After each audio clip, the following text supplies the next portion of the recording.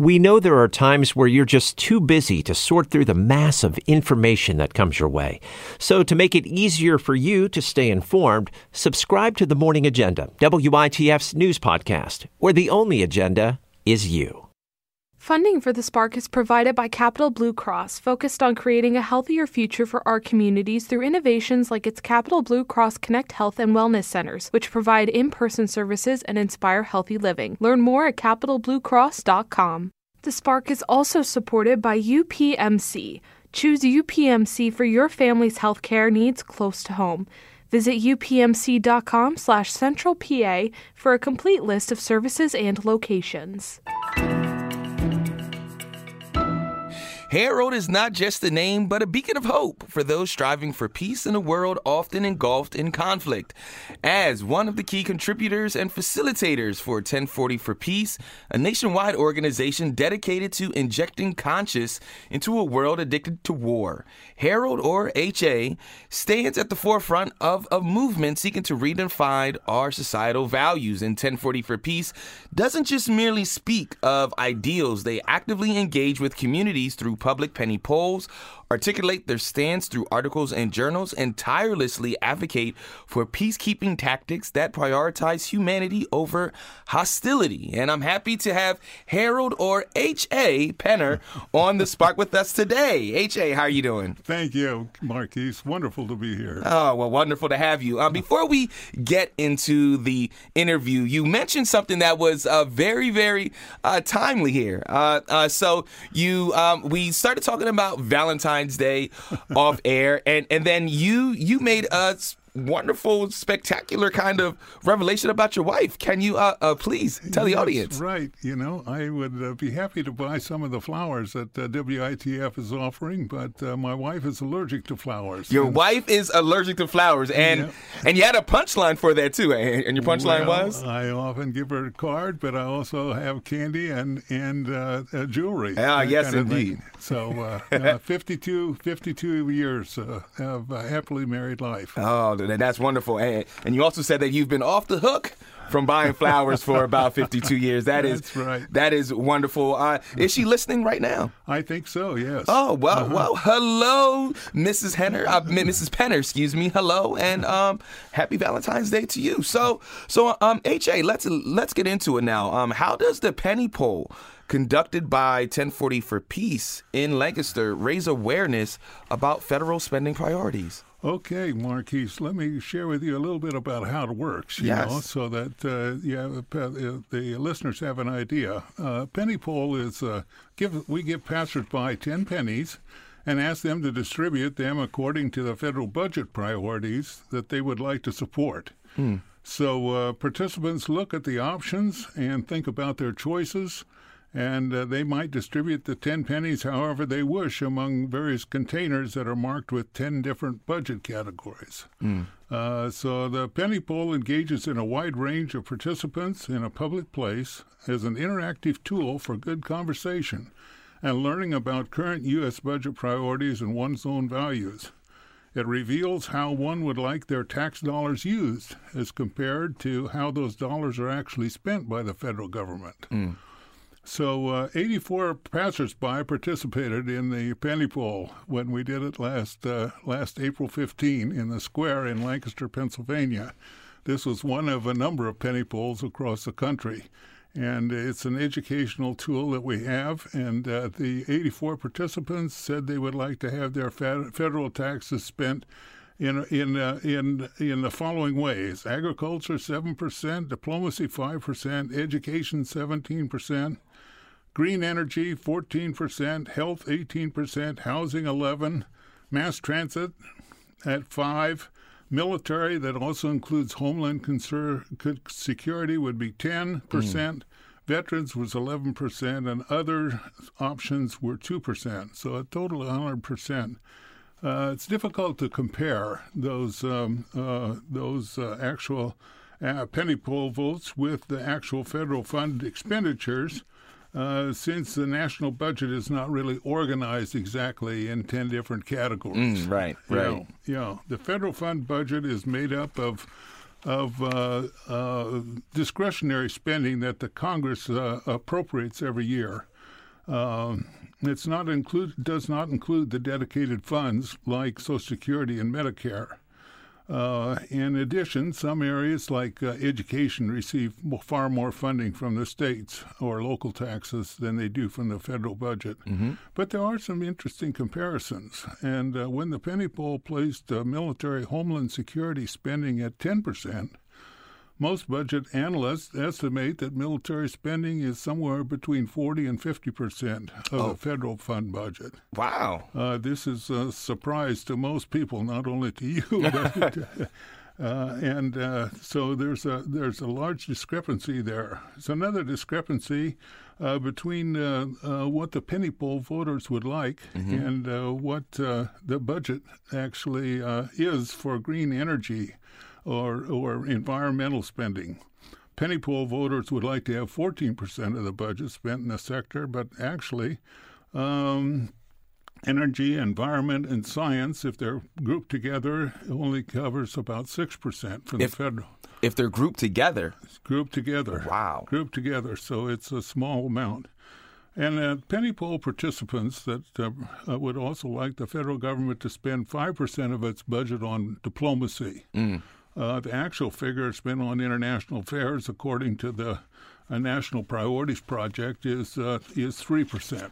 So there are quite a number of discrepancies there. Indeed. So how did the tradition of the penny poll in Lancaster around tax day begin? Well, it's been a long history. It'd be a little hard for me to determine exactly when it began, but we as a gathered group, we thought it was a good idea to do an educational project in around tax day. And so we've done this in Lancaster and in a variety of places across the country. It's done in other places, and as a result, this is a wonderful educational opportunity, and we summarize the funds. So that or the results, so that people and share them with the newspaper and the other media, so that they know what's happening. So, can you elaborate now on the main goals and mission of 1040 for Peace in addressing the federal budget allocation? Okay. Sure. Yeah. Well, we're concerned about the realities of climate change and the need for diplomacy in today's world. The major thrust of 1040 for Peace is the discrepancy between this 10% of the federal funds budget that the public wants and would like to spend on the military and homeland security, and the actual 43% that is spent by the government in 2024. That will be $2.3 trillion if we group together present and past wars, as the War Resisters League does. So as an expression of conscience and citizenship in a democracy, coupled with our concerns for the human family and the sustainability of the planet, 1040 for Peace encourages U.S. taxpayers who oppose out-of-control militarism to give voice to their consciences when filling out the federal income tax returns. That is Form 1040. That's where we get the name. Okay. So there's the symbolic resistance of not paying $10.40 in federal taxes, when coupled with a letter to government representatives, encourages the government representatives to prioritize diplomacy over militarism. 1040 for Peace offers a way to act in solidarity with others in support of life, peace, and the welfare of all people. So we encourage those who withhold $10.40 of their taxes to actually donate that amount to life-enhancing causes or activities. And we encourage those who do not owe federal taxes, either because the money has been withheld in advance, or because they live on less than a taxable income. We encourage them to write letters of support for those who are withholding. And these letters would go to government officials and also share with their fellow citizens.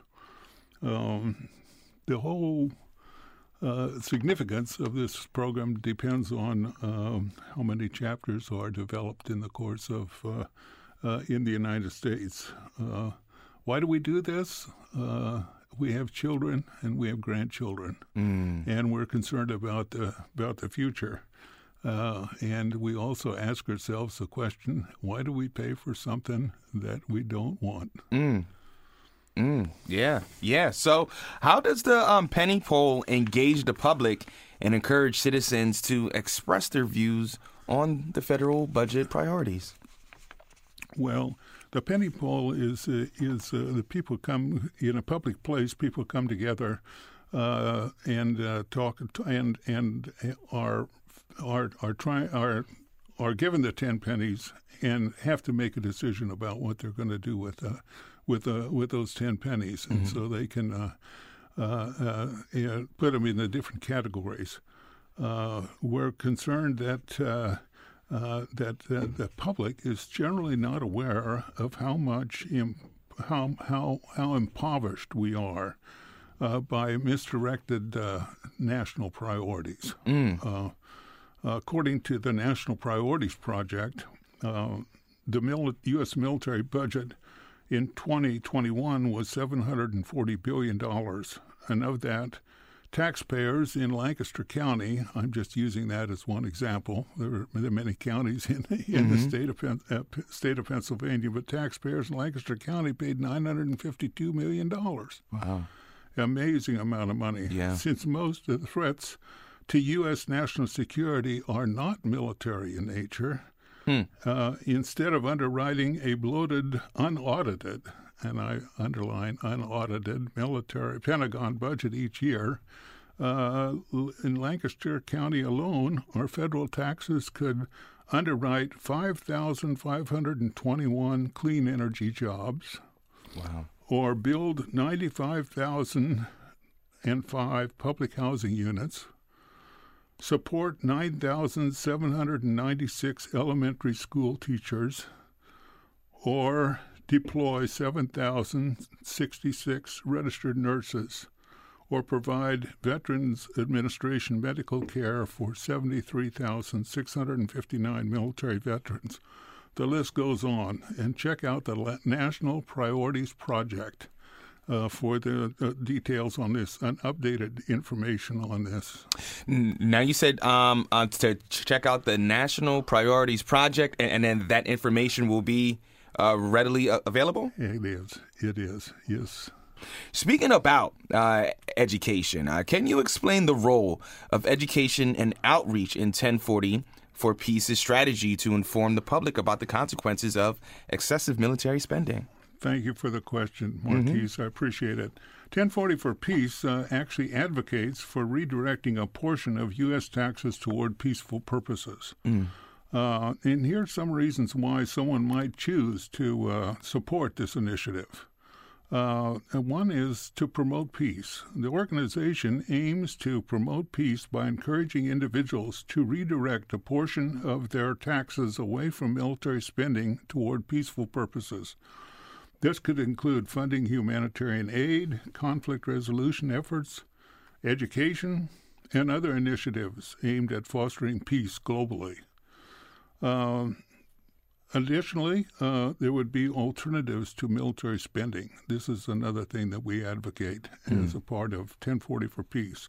By diverting a portion of our taxes away from military spending, 1040 for Peace folks believe that we can contribute to a more balanced approach to national and international security.